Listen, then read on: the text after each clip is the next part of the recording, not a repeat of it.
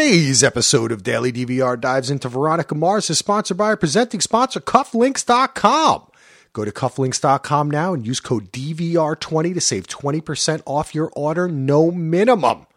That's right, the whole shebang, baby. DVR20, use it. You need a belt, you need cufflinks, you need ties, you need like a pocket square. Come on, look good. Elevate your style when you walk out the door in the morning. Go to cufflinks.com/DVR today. They have everything you need, and they got a great blog over there too that'll help you if you have an event coming up. So go over to cufflinks.com/DVR today. Welcome back to Daily DVR Does Veronica Mars. My name is Axel, my co-host is Ken, and you can find out more about us at dvrpodcast.com. Consider becoming a patron at patreon.com/DVR. You can also send us your feedback at dvrpodcast@gmail.com. Today we're going to be talking about Veronica Mars, Season 4, Episode 1. We're here. We did it all. The movie, 3 seasons, Ken. We did it all. We're here for episode 1 of season 4. We're going to be covering every single episode, and we love it so much we were going to kind of bunch them up, but I think we're going to do it one at a time. So this is just going to be episode 1. We're going to try not to spoil anything past episode 1, but we will talk about overall themes and stuff like that, but we're not going to spoil anything for you. So if you're listening along, months after it was released, or if you're just listening as it came out, it'll kind of be fun for you to travel along on this journey with us. And we're really only going to watch 2 episodes at a time. So there's no way we can spoil you on big events that are happening. So let's just get to it. Ken, how you doing? So excited. It's like Christmas morning for me. Like, I never thought this day would come where we'd actually get, I was excited when they announced that they were doing the movie, but I never ever thought that we were going to get like a continuation of the television show and get a season 4. And now it's here. And you and I are like knee deep in Neptune and Veronica Mars and Keith Mars and all the characters, because we've watched like 66 episodes of television or something like that, like 60 episodes of television, yep. Which, because this harkens back to the day when television shows did long seasons, not like the 10, 13 episodes that have become commonplace now. So I'm excited. I'm raring to talk about the new season. It's so great to be here. Thank you all for downloading, liking, commenting, reviewing. It's going to be a blast. Yes, I feel the same way. And, I'll just kind of launch into it, just our kind of my overall, and I love, obviously, let's hear yours too, just impressions of kind of how it is now. It's on Hulu, where we picked up, it's what we've noticed. And right off the bat, I was like 3 minutes into this and I nearly had tears in my eyes. And the reason I did is because it's like, this is finally, to me, this is Veronica Mars. Not that I didn't love every season and the movie, and I started reading one of the books too, but this is like, they've got a budget. They don't have interference from a network. Rob Thomas has been writing TV, and these actors have been acting for years. This is like the best it's ever been for me. Production to writing to everything. It looks fantastic. I was just literally blown away. Like I started watching it, and my wife was in the other room, and I started kind of like laughing, and I was like, wow. And she's like, what are you doing out there? And I'm like, honey, this is it. This is finally Veronica Mars. Like, this is like unbridled, unrestrained awesomeness. I was so excited, Ken. Did you feel the same way? From that opening dolly shot across the water, going like zooming into the pier and, the coastline of Neptune, from that shot, which is like, I think the first shot, like once it comes on and then the narration starts. And, from those opening moments, I'm completely with you. Like, I agree with everything that you just said. The production values are markedly improved. You get that great indie music soundtrack once again. You get the narration.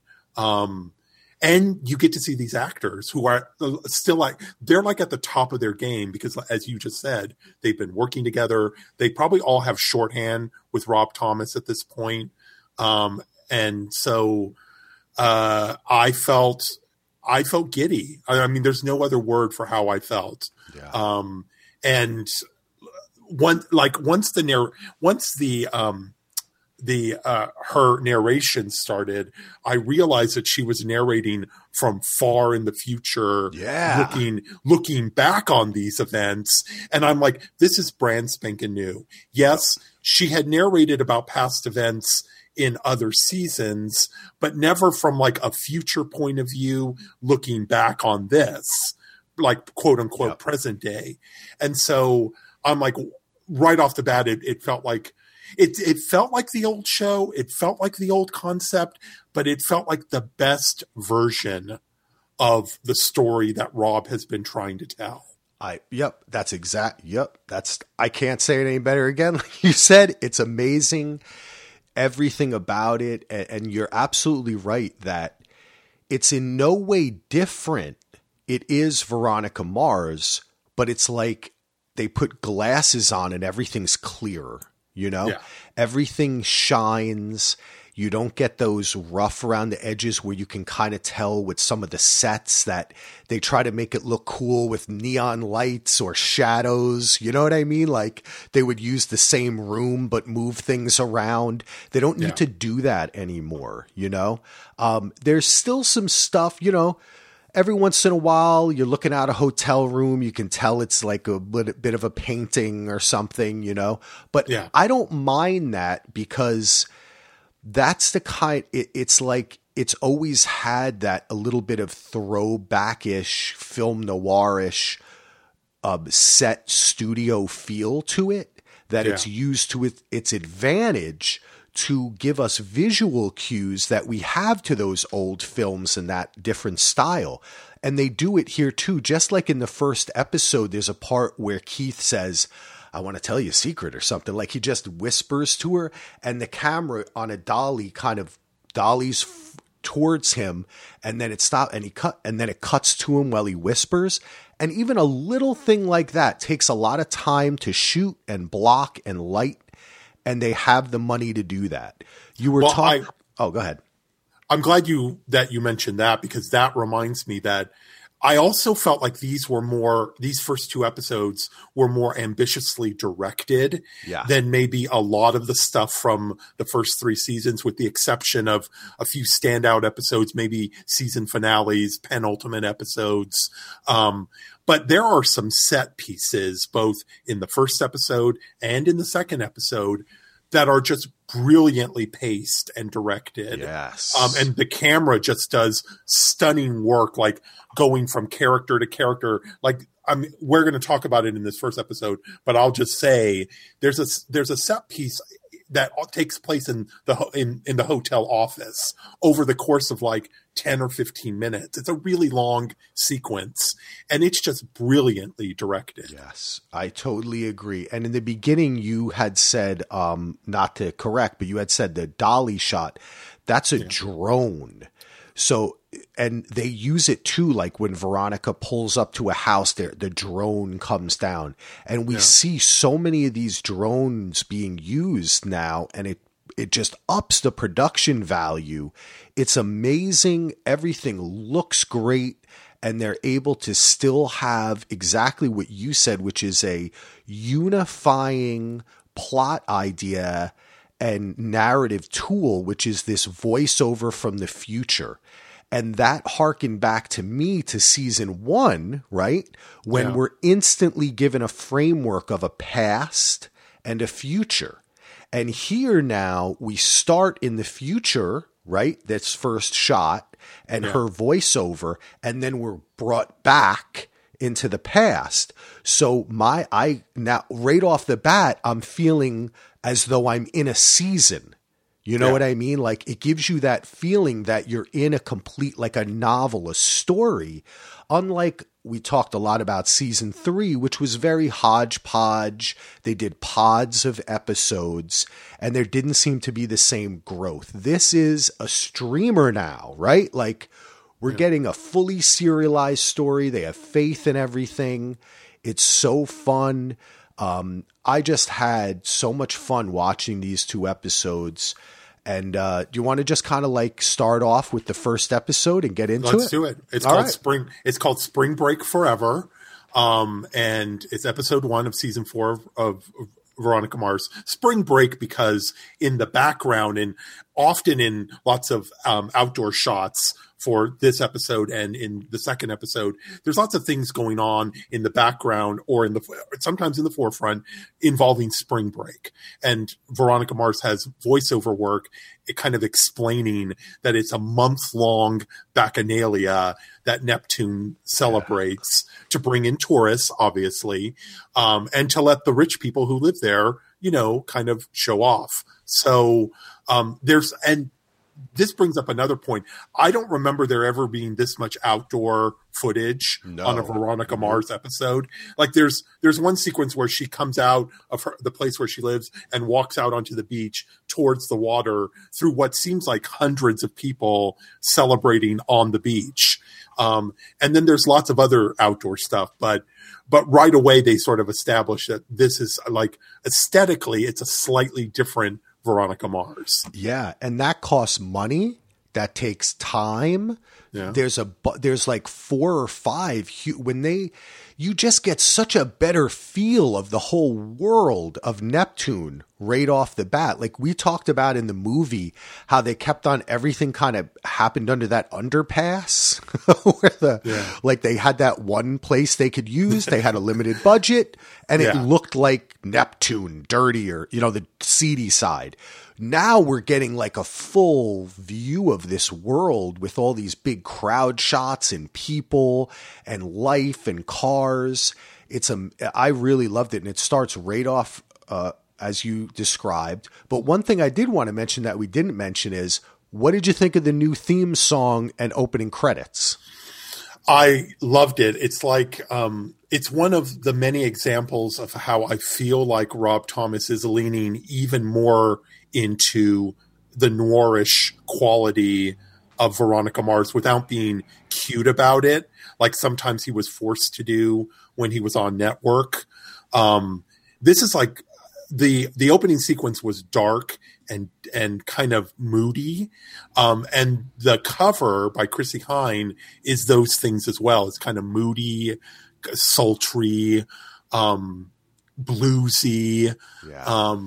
I dug it. I liked it. I like that they sort of, there's only 3 actors in the title sequence. It's the actor who plays Keith Mars, Kristen Bell, and Jason Dohring, who plays Logan Eccles. So it's only the 3 of them in the title sequence. But there's lots of imagery, dark, shadowy imagery, in addition to showcasing those 3 actors. So I liked it. How about you? Yeah, I dug it too. I thought it was cool. I thought it gave a good vibe. The kind of for me, it lost a little of the reason why I like the original song is because it's that saccharine pop feel, but then the lyrics are kind of sarcastic and a little bit arrogant, maybe even when you kind of think about it, but also maybe angry. But this is different too, and it reflects the Veronica that we find in our story. Yeah, because she's not in high school or college anymore. Yeah. She's a 30-something-year-old woman. Yep. And so let's talk about that. That we start right out and kind of, you mentioned the 3 main characters, and really for this episode here, we really the only other kind of person we see some other characters. We're missing some. We don't see Mac, right? Yeah. We don't see Weevil. Right. We don't see Dick. We don't see, there's a lot of characters. So they don't spend the first episode doing like the movie where every scene is an introduction of an old character. They get right into the story We find that Veronica is working as a detective. They're hardly working and working hard, constantly trying to pay the rent. Yeah. And I will mention that I started reading the first book, which also takes place during a spring break mystery. There's 2 books that were written, and it picks up right after the movie, and it deals with Keith being injured still, right? And and it explains the move of their detective office too, because that's something that I don't know if we mentioned that in the movie, that they mention it in the first couple pages of the book, that they basically got run out of the first place that was like above a video store originally. It was like, now they're in more of an industrial area. That's right. And That's right. So they explained that too. And that was about money, that they couldn't afford that other office. So we see that Keith is still suffering from that car accident. Veronica's a detective, and Logan is overseas, and he returns very quickly in this episode. But those really are our central characters here. Yeah, and they do a great job introducing either new characters or showing us supporting characters. We'll talk in a few minutes about, because we see Wallace shows up, and then a bunch of new characters are introduced, kind of economically, and just very thoroughly and well cast, because that's the thing about, like, casting. I feel like has become more spotlighted, especially post Game of Thrones, but casting is so important. If you can get the right actor in the right role, then you don't even need a lot of dialogue. A good actor can tell an audience who that character is with very little dialogue and just a few minutes of screen time. Yeah, definitely. And that is what this show, that also jumped out at me. Every single character, as soon as you meet them, they could do a spinoff. Yeah. You know, even the smallest character, they do so great in the casting. And it's also that you can tell on the set, they say just like, inhabit this character, you know? They're not just trying to fill a role real quick. It's really awesome. The opening sequence is like, it's so gumshoe noirish, because she's doing a tawdry case for a woman who is in the middle of a divorce, and she's fighting with her soon-to-be ex-husband. Typical Neptune wife, right? Right. She's like complaining that he only offered her $90,000 a month for alimony. And she's like, no. And Veronica kind of rolls her eyes, because she's like, I would kill to be making $90,000 a month. So once again, you get the tawdriness of like the day-to-day detective work that her and Keith are being forced to do just to pay their bills. But at the same time, you're reintroduced to this concept that there's haves and have-nots in Neptune, and that the divide between them has never been wider. Yes, definitely. And that is so the return to that, the return to the racial stuff, the class stuff. Yeah. It is so welcome. The show does it so well, and Veronica does it so well. It's not cute or preachy about it. It's just like, this is what's happening. This is what's going on. You decide who you think are douchebags and who, or like maybe everyone's a douchebag sort of, but, but here's what's going on. Yep. We quickly go to maybe the first sequence that I loved, where Veronica comes home, realizes that the dog has already been let out, and then that can only mean that Logan is home. And she goes out to the beach. He comes out of the water kind of like Halle Berry in a Bond movie, like in a very tiny, Speedo bikini, looking great, looking like he never ever leaves the gym. Oh my God. I have to say that now I had heard a little bit on the interwebs and such about Swole Logan, they're calling him. Yeah. And he has the biggest shoulders, man. he's just naturally, like, the shoulders and the upper chest are huge. But I remember in the movie, they had him fighting, of course, but they didn't have as much of the shirt off. He didn't seem to be working out as much as in the show. Remember in the show, that was the thing that Veronica kept on making fun of him. Yeah. Right? Like, you're working out 5 times a day, rich boy. That's all you do, right? Yeah. And now he's back, and he came out of the, that was another thing, my wife, I was like, whoa. And she was like, what? I was like, man, Logan is jacked. He was looking good. I may or may not have paused that and freeze frame that sequence for my own personal reasons. There you go. But then that quickly goes to, because of course they meet cute on the beach, of course. And then they quickly go to this rather risque sex scene, at least compared to what we used to get on the old television show. Okay. It felt raw and passionate and adult.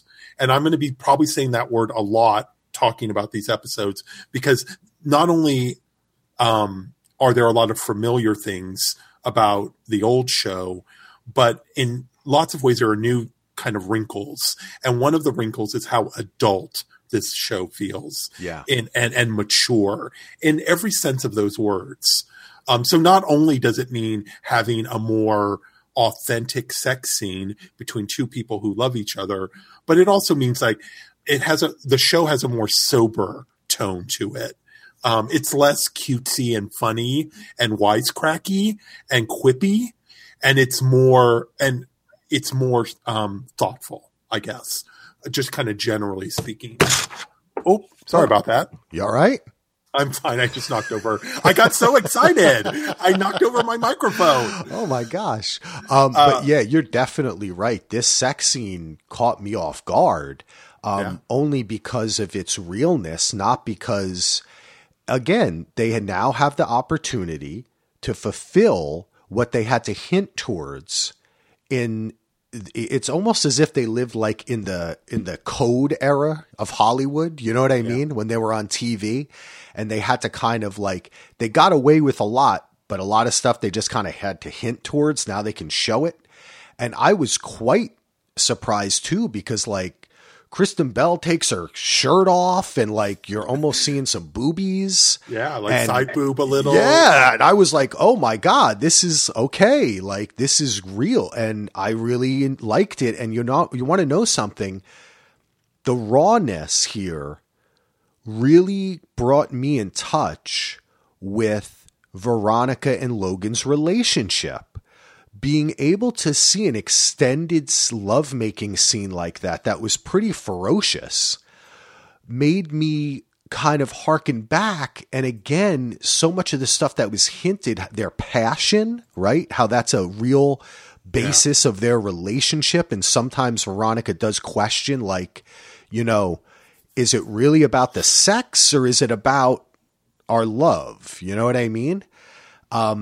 Is it about both a little? Yeah. And what's wrong with that? Yeah, sure. And I could see that now instead of hearing about it. And a picture's worth 1,000 words. And man, this scene was great. And then it just sort of beautifully transitions from that kind of raw, intimate sex scene to this really kind of, in some ways, unsentimental proposal scene, which is great because it's kind of cute, but it's indirectly cute the way that, because Logan, he knows Veronica so well that he knew at some point she was going to go through his bag. Yeah. And so there's this great scene post sex where she's going through his bag, and he's in another room and they're talking and he ends up proposing marriage to her in like the cutest, but at the same time, sort of unsentimental way possible. It was great. I thought it was so beautiful and so real. Yeah. And that's how I kind of proposed the same way to my wife. We didn't have this ferocious sex before. Sorry if you're listening, honey. But because we were just hanging out, like, we were watching TV, and then I actually had to put the ring in a sock that the dog would we'd always run after the dog, and she ran after the dog, and the ring was in the sock. It's kind of cute, right? Yeah. But we were just at home. So I kind of liked it. It was real. And I like this Logan, man. What the hell is happening to me? I thought of you. You were distracting. The thought of you was distracting me while I was watching the episodes because, and I'm not joking, the one thing I was thinking is, and I said this out loud to the person I was watching it with, I'm like, Axel is falling in love with Logan right now. He loves him now. You were right because he's been through it, man. And now I see the journey more. Yeah. And I really have to credit the actor. Yeah. And, even the way that Veronica quickly escapes from the from the proposal. Yeah. And she's like, nope, and just kind of is like, I gotta go meet somebody. And he doesn't, start crying or punching the wall or any of that kind of stuff. He knew that he kind of expected something along these lines. Like you said, he should have known. And it was just really amazing to me. And it's really shows character growth that I'm really seeing for Logan. I can't say anything more about this sequence. So then we, of course, transition to something that we've already referenced a few times, which is kind of the have not divide that's not only in this fictional town, but seems very pertinent to conversations that we all are sort of having in this day and age. There's this city council meeting, which is where Veronica escapes to after turning Logan down for his marriage proposal. And it's about Dick Casablanca Sr. and this group that he represents called Nuts, who are trying to beautify and protect the beauty of Neptune from basically poor people. Yeah. Yes. It's a whole, gentrification. Yes. It's like state sponsored gentrification there, right? Yes. Where, yes, Neptune united for a tidy town. And they unironically identify as nuts. And then there's that one guy who whispers to Veronica and he goes, "No nuts." Or he goes, down with the nuts or something. And she just looks at him. This whole meeting too is great because again, they have the budget to have like a nice big room and fill it with not just extras, but a bunch of characters who are actors, right? Who are showing emotion on their face. Well, it's great. They end up showing us for the first time a number of characters that we're going to see later on. They show that's our first glimpse of the motel owner. He's there. The African American woman who owns a nightclub. That's our first glimpse of her. Her name is Nicole Malloy. She's a club owner, because she gets up to testify for the poor people, I guess, for lack of a better description of her. But her position is anti-nut. Yeah, she's anti-nut. She's anti-nuts. Yeah, I guess it'd be like the townies versus like the poshes or so, right? Like right. It's like downtown versus uptown. Yeah, because she's not she's working class, right? Like she's out there every day actually, and we see a scene where she's at the bar really working at being a bartender, So, yeah, she's not just the owner. Yes, she's like an active participant in her business. And kind of represents a growing, like a middle class that's being shut down by the upper class, right? Like they won't let her get to that level, even though she is working hard, doing her best. And she's also basically supporting them they all live off all this money all year round, and that's what makes the town. Well, and the thing that makes this show so great is it's not stereotypical. It's complicated. She may be on that side of the argument, but she's also British. She's also obviously intelligent. She's a hard worker. She's successful. We get to see her club, and there's lots of people in it. So she runs a well patronized business. So she's not like a welfare queen. You know what I mean? Like she doesn't fit a stereotypical image of who might be arguing against an organization like Dick Casablanca Sr. is representing. I love they brought him back, man. As soon as he was up there, I said to myself, no, not this Dick. And I was like, it was, man. He just, and it's always an angle with it. He's an interesting character, isn't he? They really have done some, Veronica Mars a lot, like people said, like for the movie fan service and for these shows, but that's what I loved about this fourth season. That wasn't fan servicey. That is his character. You had a great character there. Why do you need to invent a new one? He's part of the fabric of Neptune. And I love that he's brought back for this role because right away, he's the same guy he always was. Yeah, he's a wheeler and a dealer. He's a con artist, basically, posing as a real estate magnate. Sound familiar? Yeah. He likes to pay lip service. So, he's not the sharpest knife in the drawer for sure. He's not, but this is the role that he's played in Neptune since the beginning of the story. We get some great organic backstory on like the fact that he served time in prison and now he's out of prison. And now he's trying to like move on with his life, move on with his career. So there's some really tidy writing here too, kind of catching us up on what's been going on with Dick Sr. Since we last saw him. Yeah, and they do a great job of that exposition throughout this episode because, there is a lot to pick up from. As we talked about, there were these books and everything, but you wouldn't have had to read the books. And I think that having seen the movie would be very important at this point, right? Like, I think you should see the movie. At this point, a lot has happened, but it's not like they do these huge info dumps. They always do a great job of writing it in where someone just says a line like they're making fun. Oh yeah, he's really reformed, or that time in the prison did you great, and oh okay, we remember now what he did. So I love the way they did that with meeting the new characters. I love the way that Veronica takes notice of the bar owner to her dad, right? Yeah. She says something to him. And that whole scene is fantastic. Taking a little break from our Veronica Mars discussion to remind you to go to our presenting sponsor, cufflinks.com, baby. Go to cufflinks.com/DVR and use code DVR20. Get 20% off your order, no minimum.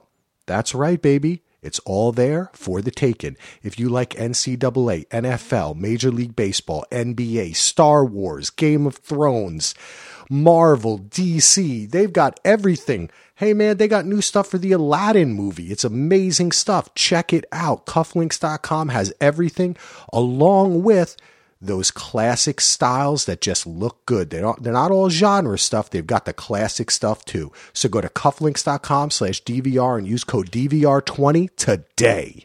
One scene that we got before there that we hadn't mentioned is when Keith is at the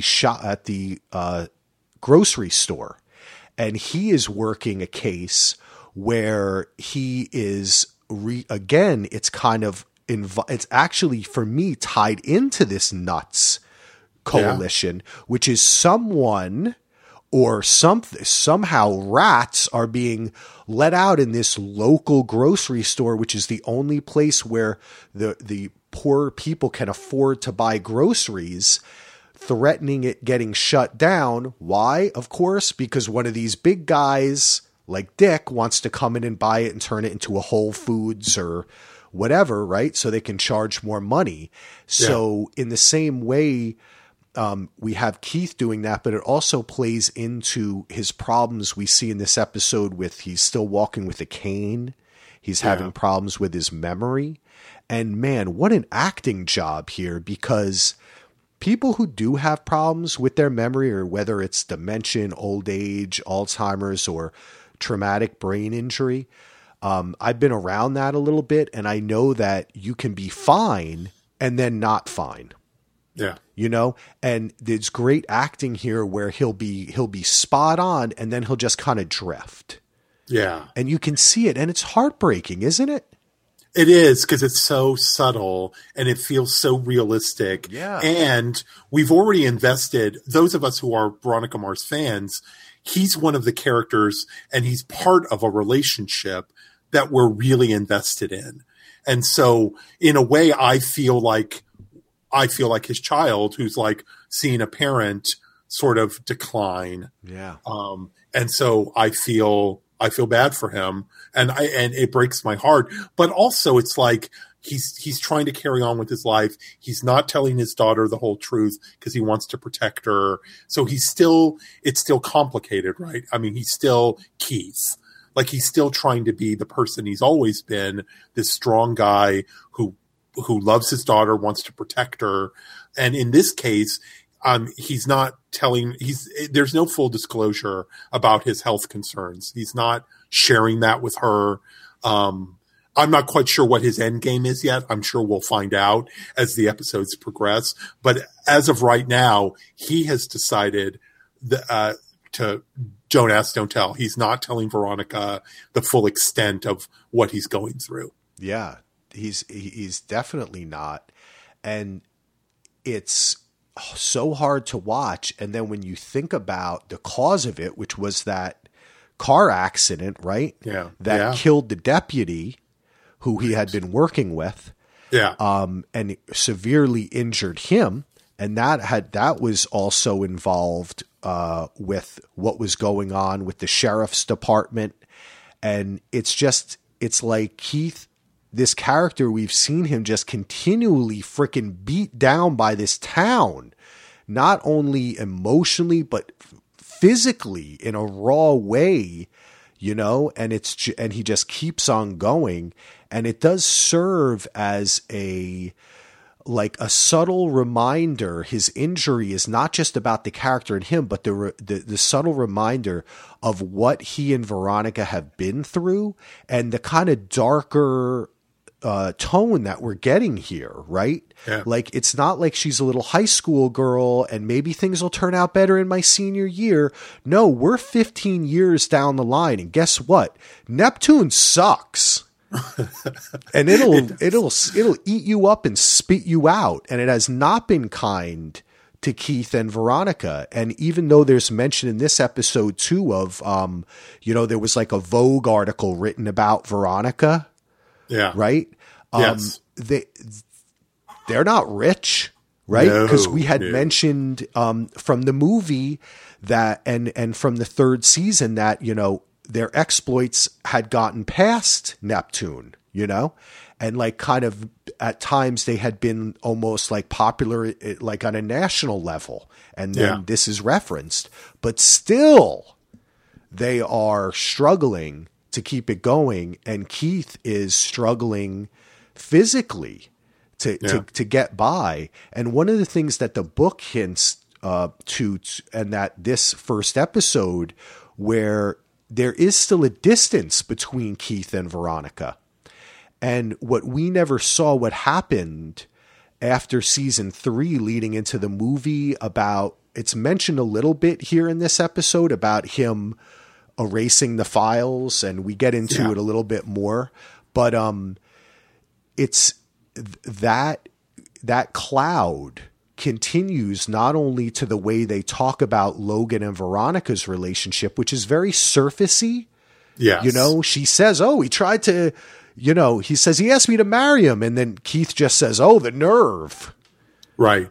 But it's not like, you don't ever get the sense that Keith is 100% behind this relationship and that he's embracing Logan as a potential future son-in-law. I mean, he's not welcoming him into the Mars family with open arms.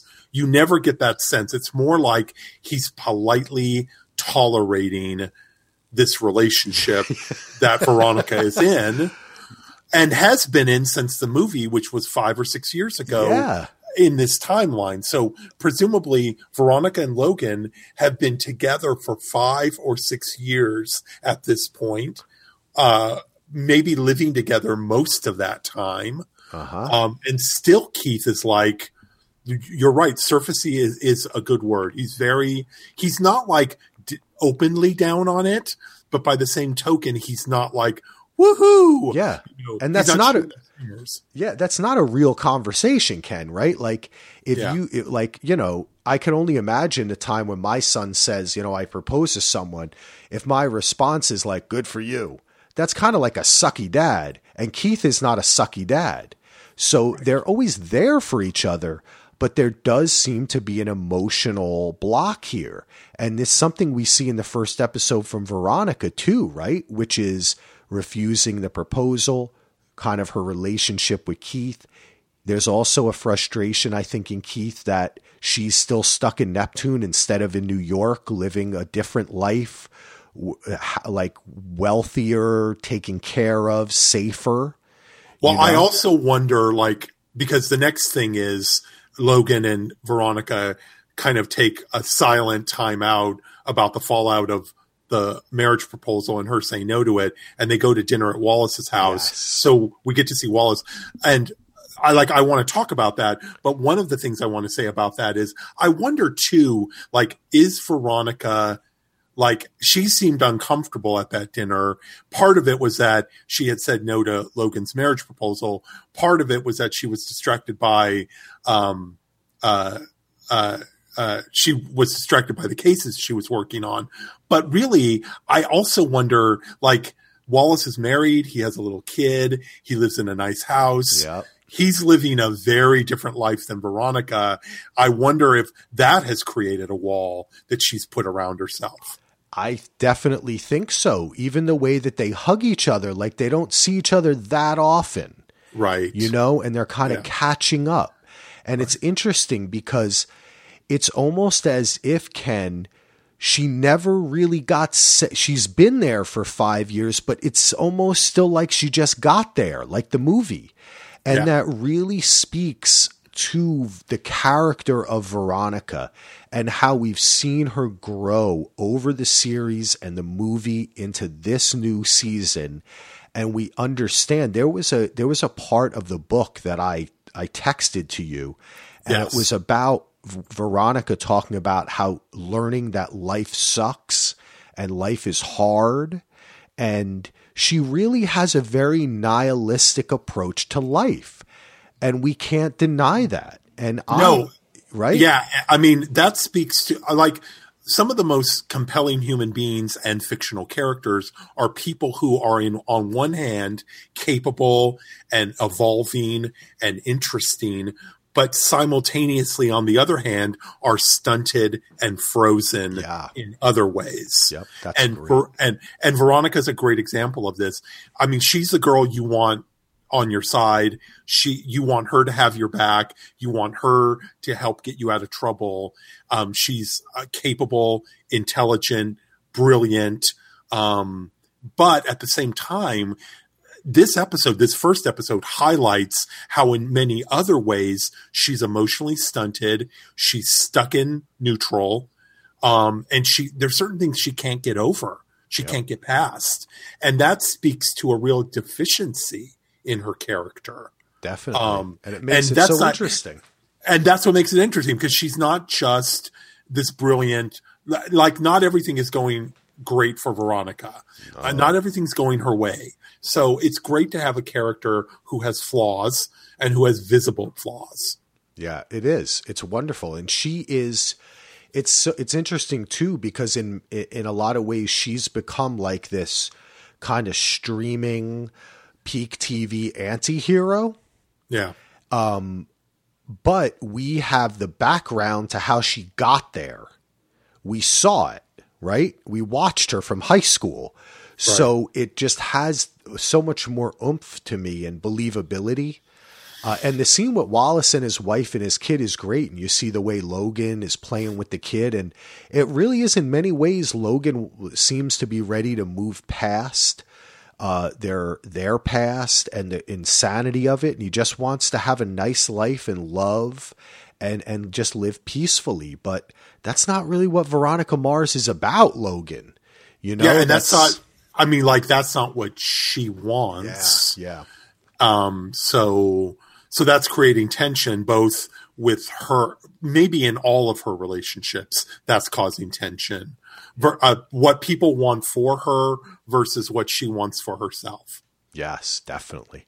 Now, we have two scenes that go together, and one is earlier in the episode and one is later.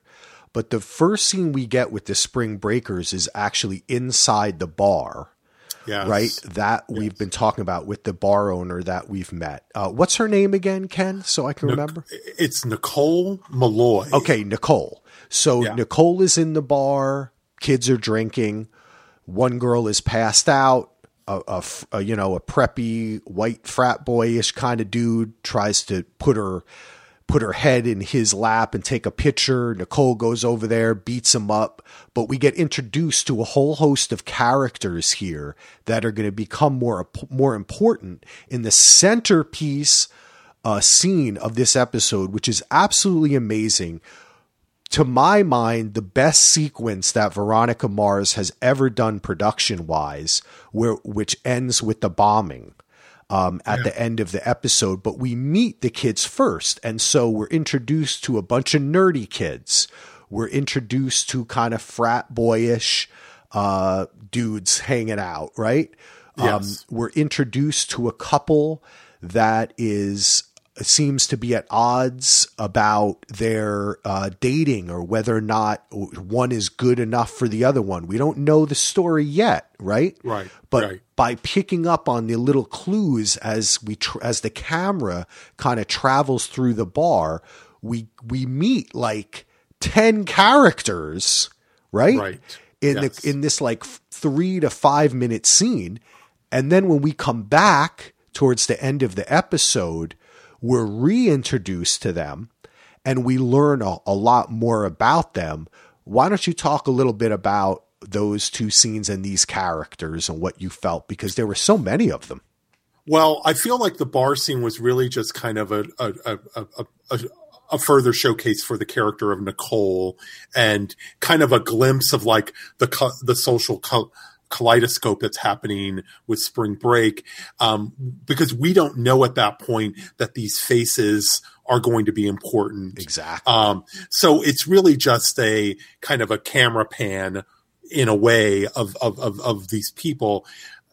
I think the important thing from the bar sequence is to note how Nicole is willing to put her money where her mouth is. And she's willing to do the dirty work. Like, she marches right up to the frat boy. She's like, you're a douchebag. I mean, that's not her line, but she's basically like, you're a douchebag. She knocks him out. and also she's like, find this girl's shitty friends and have them come take care of her, because obviously they're not doing that. So she calls out people and she's willing to do it right to their face. It kind of reminds me of like vintage Veronica Mars from high school, who would like get right in people's faces and like be like, no, this is the way it is. So that sequence was really kind of about her. The more important sequence, both narratively and artistically, is the sequence that we've alluded to, which is this very long sequence kind of in and around the hotel, the Sea Spray motel. A lot of it takes place in the motel office, but at first we're kind of going in and out of rooms, and there's this pizza delivery guy and he's trying to find out who ordered the pizza, which takes him from room to room. Here's one of the many things that I loved about this sequence. It was not a continuous shot sequence, but it felt like a continuous shot sequence. Yep. And that's a trick. I mean, that's a good trick. Because if someone had asked me later on, was that a continuous shot? I might have said, I would have been torn. I would have been like, was it? Because it sort of felt like a continuous shot. You're absolutely right. They did a great job of mixing in some tighter handheld stuff when people are talking to going back to, there's a little drone stuff mixed in there too when they're hovering over the kind of outside walkway between the rooms.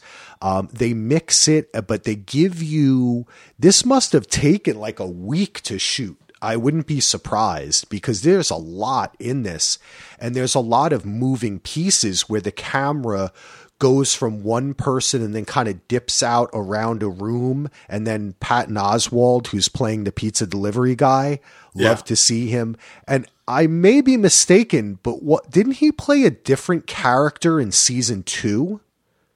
I think Patton Oswalt was in the show before, wasn't he? Or am I wrong? I believe you're wrong, but I don't know. I'm not 100%. I just thought of this as we were talking, so I didn't look it up. I apologize, people. But I'll look that up. But I thought he was maybe in the back in a quick scene, but he's fantastic. He is. And he's sort of our POV. Yes. Like it's like we're meeting the college crowd, which includes frat boys and sorority girls. And we get kind of zero in on a few of them.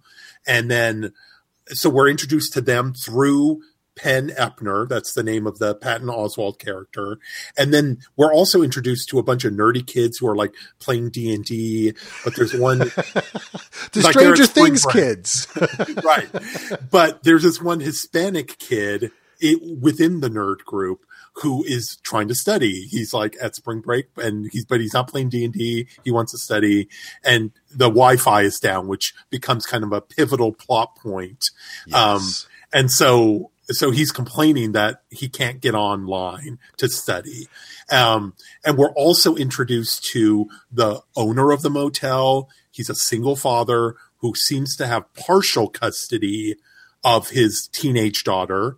We're introduced to the daughter. It's like their time together, or maybe it's not their time. It's technically her time with the mom, but it seems like she prefers being with the dad. Yes, exactly. And they have kind of a reminiscent like Keith Veronica relationship. That's exactly what I thought, Kat. Yep, they sure do. Where she's like hanging out with the dad, and she chimes in when we meet the senator's brother and his girlfriend, and they're trying to use their influence to get back money because they're leaving to go to the Grand Hotel, right? Yes. To the Neptune Grand. And she chimes in, well, maybe it's this. And he has to kind of push her aside, just like Keith would sometimes remind Veronica to do her homework. Yeah. Right. It's very reminiscent of that. I love that. So all of these characters, for very organic reasons, end up in the office. Yeah. A few of the frat boys, like at least one of the frat boys, at least one of the sorority girls, the hotel owner and his daughter are obviously there. The Arab American brother of a congressman there with his girlfriend, maybe fiance, but at least a girlfriend, love interest. And then the nerdy Hispanic dude comes in to ask about the Wi-Fi. And also Patton Oswalt is in there because one of the pizzas he has to deliver is to the daughter. Yep. Anchovies. So all of these people are in the office, and it's all organic, and I'm compelled, but I don't know why I'm compelled. Right. And because it's so artfully directed and acted. And then the frat boy, the main frat boy who earlier got punched by Nicole Malloy, he's messing with the vending machine, trying to get something. And I don't know about you, but that said to me that the bomb was in there. Yes. That's my theory. I mean, no one has said that, but I think the bomb was in that vending machine. Yeah. Yes. He starts pushing it back and forth. Yes. Patton Oswalt says goodbye and heads outside. Right. We get a shot where he's walking out. The hotel, it's called the Sea Sprite, right? The Sea Sprite owner goes towards the guy rocking the thing, and then we go outside and it blows up. And he has just sent his daughter out of the office. Yes. she went to the car to go get a book to study. So she's also out in the parking lot. In fact, she waves to Patton Oswalt's character. That's right. We see her POV of it explode. Right. And the debris coming down on her window. And yes. That's a fantastic that we're there with her because, of course, it's her father who's in and there. we're already oddly invested in this relationship, Yeah. even though they've only been on screen for like 10 minutes.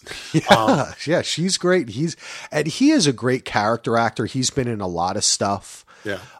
Actually, again, I don't want to sound like a broken record, but I think he was in Veronica Mars, and maybe it was season 1. But this guy's been in everything. He is great. Yeah, he's again, another great casting where right away he's believable.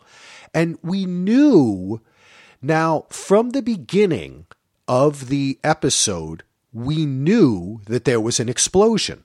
Yes. Right? Because that's what we see. That's where we start. Right. But when we come back, when it happens, it's so organic because of the way they mirror the bar scene. And they mirror the other, like the scene where Veronica's trying to find Logan at the beach. They have all these crowd scenes that they are able. It wasn't until he started rocking that machine that I said to myself, a bomb's going to go off. Like I finally kind of realized what was happening here. And did that occur to you that we were seeing what we had seen in the beginning? No, and I'm never like I'm so in the moment when I'm watching something that good. It's hard for me to be like, oh, this is what's going to happen, or like so I had at that point I had forgotten like 30, 40 minutes before like how the episode started. Yeah, I was kind of waiting. So I was so in the moment that I forgot. And so then when it happened, it truly shocked me that it happened. And then my mind quickly went to who was the intended victim. Yes. Was it one of the people in the hotel office? And there were so many people in there, so many storylines that we got introduced to that in a way it felt like the school bus thing. Because part of the school bus mystery from season 2 is who was the intended victim. Yep. There were 7 people on the bus. The party too. If you think about the party, who was doing what to whom and why? There's so many questions. It was just masterful setting up. I mean, when this happened and the episode's not even over, I thought that was going to end the episode, but we get to see like the aftermath of it. And for me, this whole sequence leading up throughout the whole episode, introducing us back to our characters. We see Veronica and Keith working small cases. We're wondering what's the big case, but we saw this thing in the beginning and her voiceover talking about a bomb. So at some point I thought there was going to be a bomb, something was going to go, something was going to happen. But I first thought it was going to be at that bar, and then it didn't sneak up on me until he shook the vending machine. But by that time, it still surprised me, right? Because it happened so quickly that I thought the vending machine too. I thought the vending machine exploded. But that might be, again, as we've talked about throughout, they love red herrings and that classic noir kind of leading you down a trail that really doesn't lead anywhere. But we get another great shot, which I believe is Unbroken, where we are introduced after this crazy bomb and all this kind of stuff. We're introduced to our old friend, who is the lawyer guy whose name I'm forgetting right now, of course. Cliff McCormick. Sorry. Yeah. Cliff is walking through, and this is, again, a fantastic shot, which doesn't just take us through like a hallway that's made to look like a hospital, which was so much of Veronica Mars before, but like we get the feeling for the whole, he goes past these kids and he goes past these other, and he's talking to people and going through, and finally he gives the chocolates to the nurse, right? Right. I mean, seriously, like we already... It's so economical because you quickly get the sense that he's done this before. Yes, but it's shot so well. I'm like, wow, they just did a huge shot going through the Sea Sprite. Now they're doing it going through the hospital with a character that we love, and he looks great, and he's using his voice, and he's, you know what I mean? And he gets the nurse's station information chart, and he ends up in front of the senator, and we find out that the senator, is it congressman or representative? It's Congress. I'm sorry. The congressman's brother lost his hand, and his girlfriend is dead. Yes. The girlfriend that apparently the family did not necessarily approve of. Right. And we heard about that in the bar when she was talking to her friend and said, you turned down, and also in the motel, that she turned down like $20,000 to turn down his proposal or something from the family, right? They had tried to bribe her or something. Yes. I think it was more money, but yes, absolutely. They offered her a large sum of money to walk away from this man, this brother of a congressman, younger brother of a congressman, and she didn't do it. So that kind of speaks to her character. She obviously really loved this dude and wasn't in it just for the money.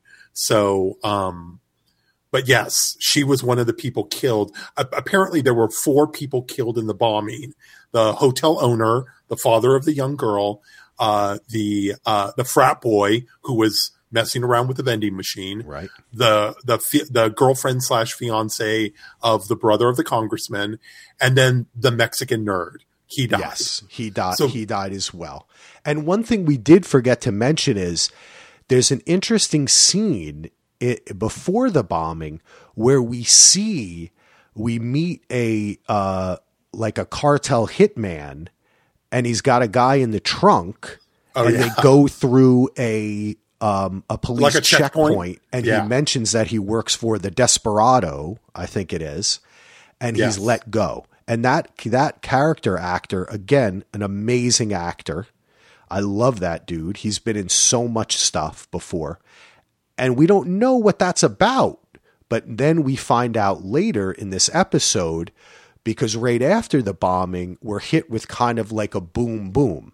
We meet the congressman, and then we meet the cartel lord who is kind of badgered by his ex-wife to figure out who killed their nephew. Yes. So we're introduced and it's, I love storytelling that doesn't spoon feed you information. Like, we don't know, who these people are, necessarily. Like, we don't know the intricacies of who they are. But we're just, it's kind of like this panorama of new characters that we're being introduced to. And somehow they're all interconnected by this bombing that has just happened. Yeah. So it's great. So I love, you know what, Ken, I loved it because you're right about how it's economical, and that little hitman scene before, if you're sitting in a writer's room, you take a chance. 'Cause it's like, what are we doing? It says like Tijuana, 80 miles south of Neptune. Yeah. And now we know a little bit of, it's good to know geography. Right? We've always kind of known Neptune was southern, right? Now we know a little bit more. They've talked about the border before, but we didn't know what that was about, and they just give us these little hints, but you can trust it because they're quick scenes. They're fun, right? Right away, the hitman is like the funniest guy in the show. Well, it reminded me, I don't know if you've ever watched the television show Fargo. Yes. Thank you. Fantastic. But it reminded me of, I felt like I was watching a Fargo episode because the scene between the two hitmen, both in this episode and in episode 2, all of the hitmen stuff reminded me of Fargo. But in the best possible way, it reminded me of Fargo. And, quirky, kind of oddly funny, but also deadly serious, because these guys aren't teddy bears. They're violent criminals. And they're working for a drug cartel. And so, and that is never not true. But they're also like this guy's intelligent, and funny, but he's also a violent criminal. It's great. Yeah, and both of these, you mentioned Fargo. They are both coming from the same kind of source material, right? Yeah. Fargo has that same detective noir, quirky thing that Veronica Mars is capturing with the cartel hitmen. And I don't know, man, I just think they're amazing. Like right away, I was like, what is this? I was like, you know what? I don't care. Let's just keep on watching. Like it's so interesting. And I loved it right away. And then at the same time that it's sort of a kaleidoscope, it's also linear at the same time, because one of the direct results of the bombing and Cliff going to the emergency room to look for customers that he can represent, that sequence directly leads the Arab American family, the congressman and his mother Amalia, to Mars Investigations, because Cliff refers them because they don't have faith in the new sheriff. And so we get one of the famous Office scenes where a client is talking to Veronica and Keith about the case. And we've seen this a million times, but it's always great because, of course, the mom thinks that Veronica's a secretary and asks her to get tea. And Keith interrupts when Veronica tries to say, no, I'm a partner. I'm an investigator too. But Veronica wants the money because they're rich and it could be a lucrative case. Yep. So, the Maloufs, that's their last name, Malouf.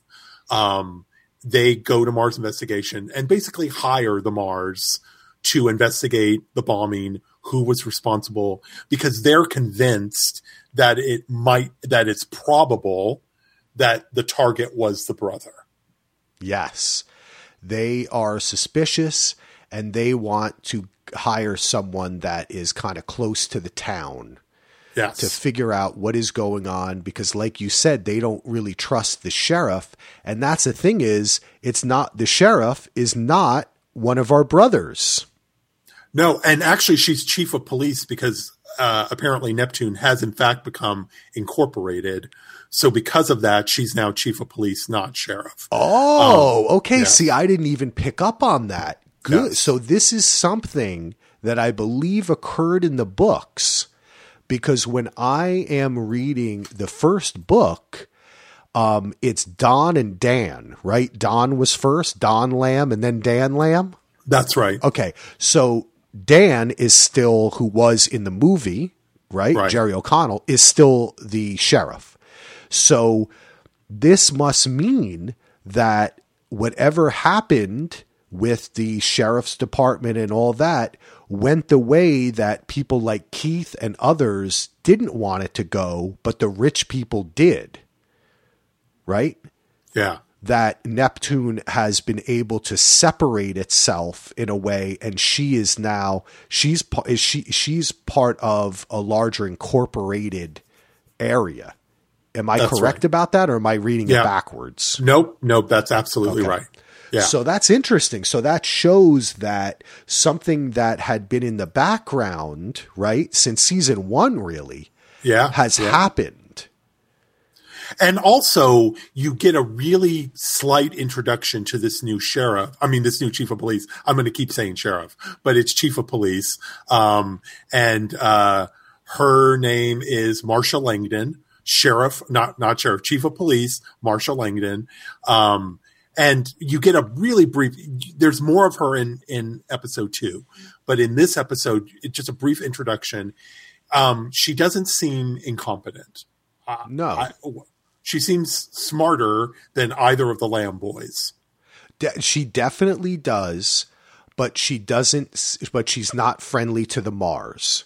No. So the Marses. So she doesn't appear to be as corrupt or incompetent as the brothers, but she's not a friend. No, she's not. Right. She's not an ally of Keith and Veronica Mars. Yep. No, for sure. So all we kind of know in this first episode is the law is still the opposition. Correct. It's not helping us out. And then of course, continuing with the linear stuff, them deciding to take the case leads to the final scene, which is artfully where we began. It's a night scene. They're at the remnants of the bombed out Sea Sprite. Veronica and Keith are amongst the crowd that has gathered while police are still doing what looks like an active investigation. And while there, Veronica notices two things. She notices the pizza delivery guy. Keith kind of fills her in on the fact that he's been making the rounds with all of the news networks, doing interviews, having his 15 minutes of fame, as people are apt to do in this day and age. And so Patton Oswalt is in front of a camera doing another interview.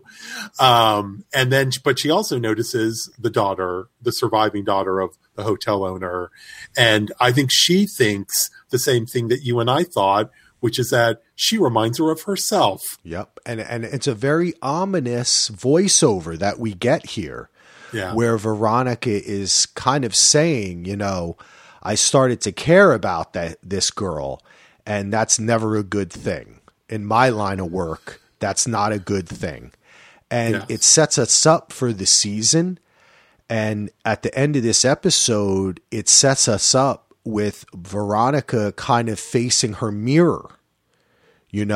That's what I was initially cued into because of the same thing you were talking about, is the way she interacted with her dad, right? Yeah.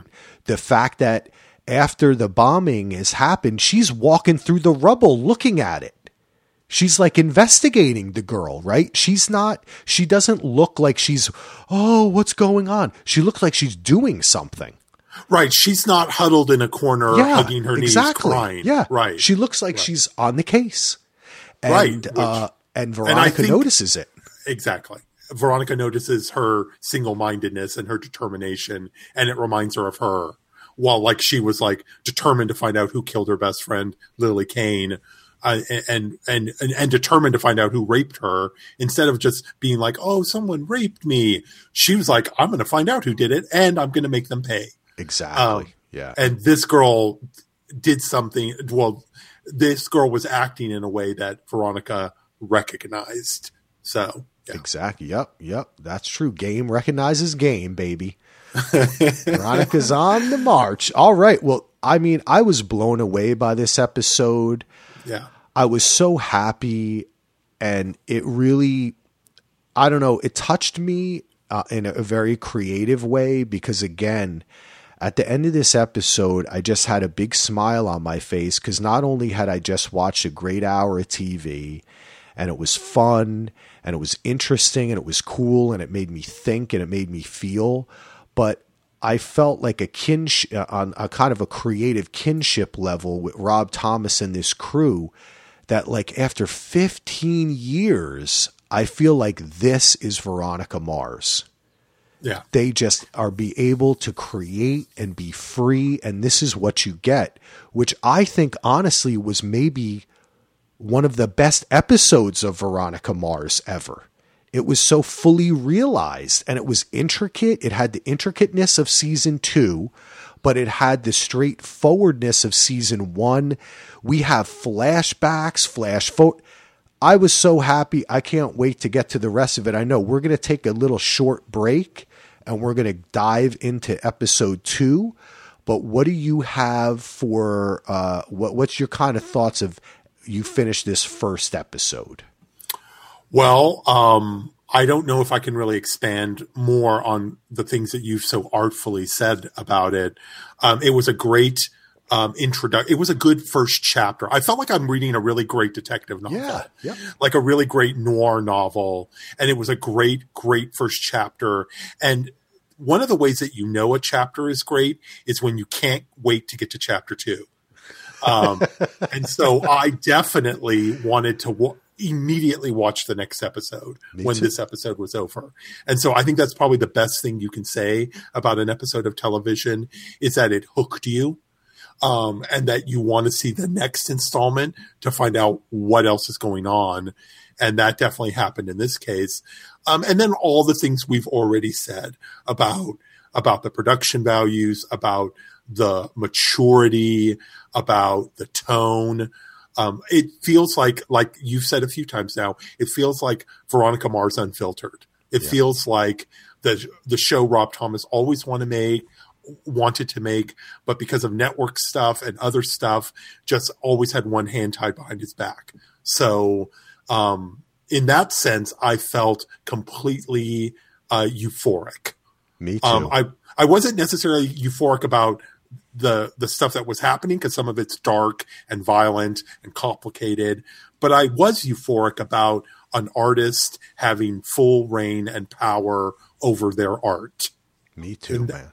And that's great. It's amazing. All right. Well, this has been fantastic. In real life, we're going to take a little break. In podcast life, it might be a couple days between these episodes. I'm not sure how I'm dropping them yet, but I think it's good to do it this way so we can keep our heads on straight about the separate episodes.